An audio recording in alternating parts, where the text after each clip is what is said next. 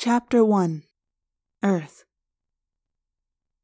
The first thing an Andalite may notice about humans is that they walk around on only 2 legs. It is very strange to see so many creatures balancing that way. But, despite this, they seldom fall over. From the Earth Diary of Aximili Esgaruth Istil. My full name is Aximili Esgaruth Istil. My human friends call me Axe. I am a young Andalite. I have 4 legs. I also have 2 arms. And I have a tail. I am told that I look like a cross between a deer, a scorpion, and a human. I've seen deer in the woods, and I don't agree. For one thing, they have mouths, and I don't. And they only have 2 eyes, while I have 4. As for scorpions, I've only seen pictures. There is some resemblance when it comes to the tail. An Andalite tail is also curved upward and tipped by a very sharp blade. As an Andalite, I have the power to morph. It's not something we're born with, it's a technology. But we invented it, and we are the only race in the galaxy that has it. Except for my human friends, that is. They can morph too, but it's thanks to Andalite science. And thanks to the fact that my brother broke our own laws to give them this power. The one great problem with morphing is the time limit. 2 Earth hours. That time limit was the problem, as my human friends and I set about on a particular mission. It was a mission that required careful planning and careful timing. It was a mission full of risks. We were going to a movie. So, here's the deal, Axe, Marco explained. You can watch the first hour of the movie, but that's it. We can get you to the mall theater and you watch for an hour. Then we have to get you back to the woods to demorph. A movie. Movies are an important part of human culture. I had decided, if I was stuck on Earth among these aliens, that I should at least learn about them. Maybe I would never be the big hero Elfangor was, but I could surely become the biggest expert on humans. Of course, I would have to attend the movie in morph. I couldn't go around in public in my own Andalite form. Humans would have been terrified. And the controllers, those humans who are infested by the Yeerk parasites, would have tried to kill me, which would have ruined the entire movie experience. I would have to morph, to take on a different body. But this particular morph was one I had done several times before. I didn't expect there to be any problems. We were standing together under the camouflage of the forest where I now live. Prince Jake, Marco, Cassie, Rachel, and Tobias were all there, although Tobias was some distance away. Okay, let's do this, Jake said, making sounds with his mouth to form words. He glanced at his watch. Rachel, you have the backup plan ready? Where does Axe go if he needs an emergency demorph?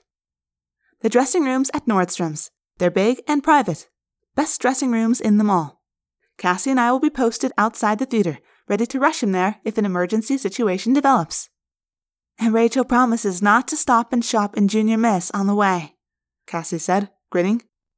Jake glanced up to the sky. Up above the treetops, a red-tailed hawk floated on a warm breeze. Tobias? Jake yelled. All clear, Tobias called down in thought-speak. I don't see anyone. Tobias is a Nothlit, a person trapped in a morph. It is what happens if you stay beyond the 2-hour limit. Tobias is a human, but his body is that of a hawk. He has adjusted well to this bizarre new life. He lives in the forest with me. For a long time, I expected Tobias to ask me the question that must have haunted him day and night, whether it would ever be possible for him to escape his hawk body. But he never did. I guess he was afraid of the answer. So, I didn't volunteer one. Okay, Jake said. Let's do it. I began to morph. The first thing I felt was a slipping, melting, almost sickening feeling as my internal organs began to shift around. There was a scary little jolt as my second and third hearts stopped beating. I heard a grinding sound from inside my body as my spine began to shorten. Soon I was in danger of falling on my face as my front legs shriveled. My arms grew thicker and stronger, but 2 fingers on each hand melted together to leave me with 5-fingered hands. My shoulders grew wider to support my large arms, and my hind legs grew sturdier as more of my weight was shifted onto them. The stalks on my head began to retract, and as they did, my stalk eyes grew dimmer and dimmer, like someone turning off the light. Suddenly, they were gone, and I only had 2 eyes. I dislike that. Having just 2 eyes is so limiting. You can only look in one direction at a time. You can't even look behind you. My spine continued to shorten. In fact, it sucked completely out of my tail, which left my tail as limp as a rope. Then the weak remnants of my tail simply withered away. "Grab him, he's going to fall over," Prince Jake said. He and Marco each took hold of me to keep me upright, as my front legs disappeared altogether. Hey, clothing, Rachel said, making a face. Clothing! Don't forget the morphing suit, Axe. As my body continued to change, my skin-tight morphing suit also appeared. It is a very difficult trick to be able to morph clothing, and all you can manage is something extremely tight. "Are you done?" Prince Jake asked me. I considered. I was standing precariously on 2 legs. I possessed 2 strong arms and 10 strong fingers. I was mostly without fur. My eyes were weak and totally unable to see anything except what was in front of me. My hearing was good. My mind was functioning normally. And I had a mouth. "Yes," I said, using my mouth. "Yes. Yes. I am in human morph." I had morphed into a human.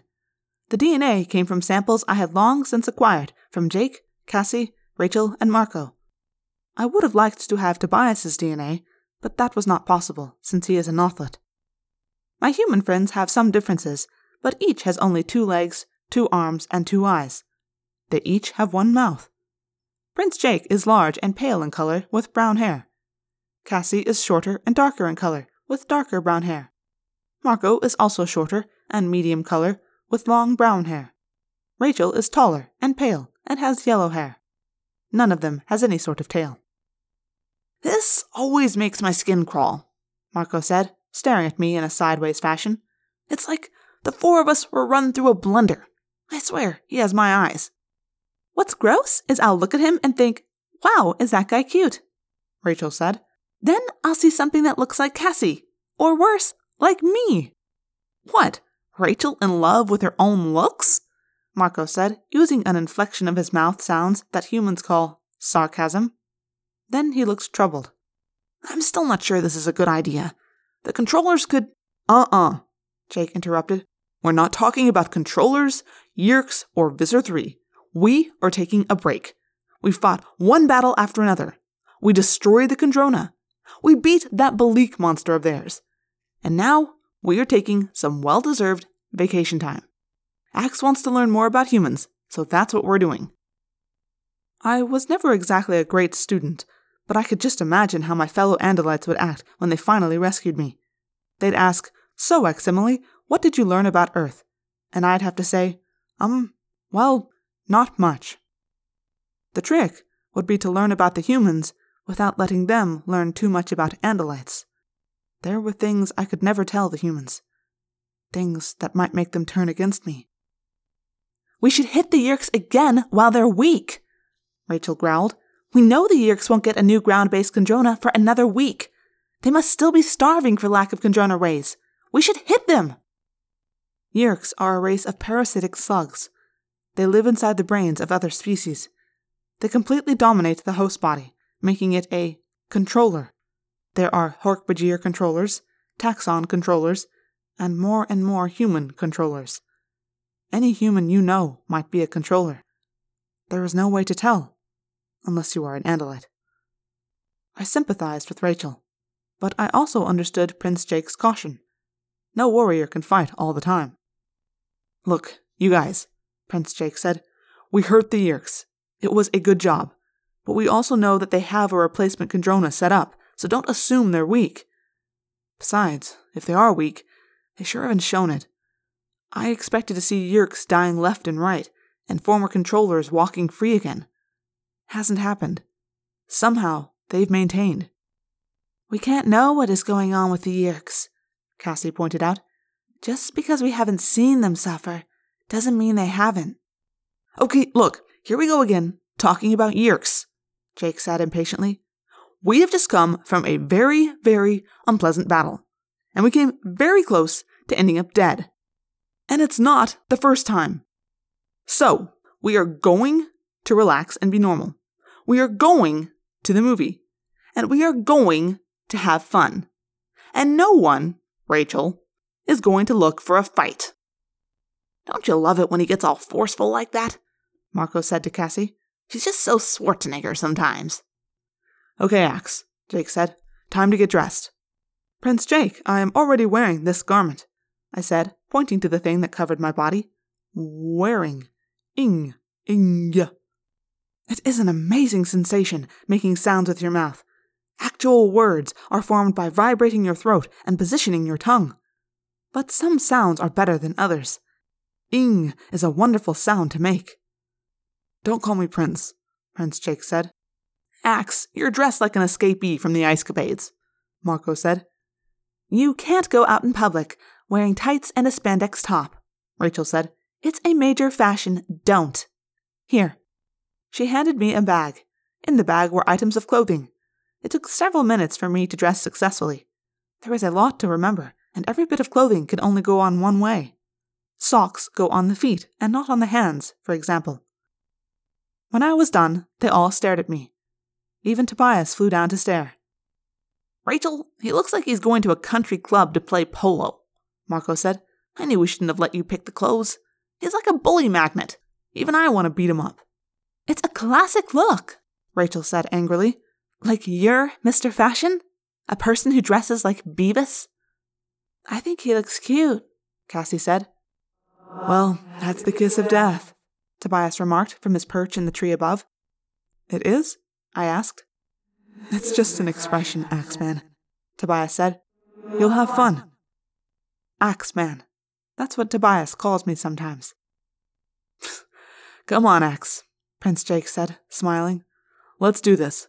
If anyone tries to beat you up, we'll protect you.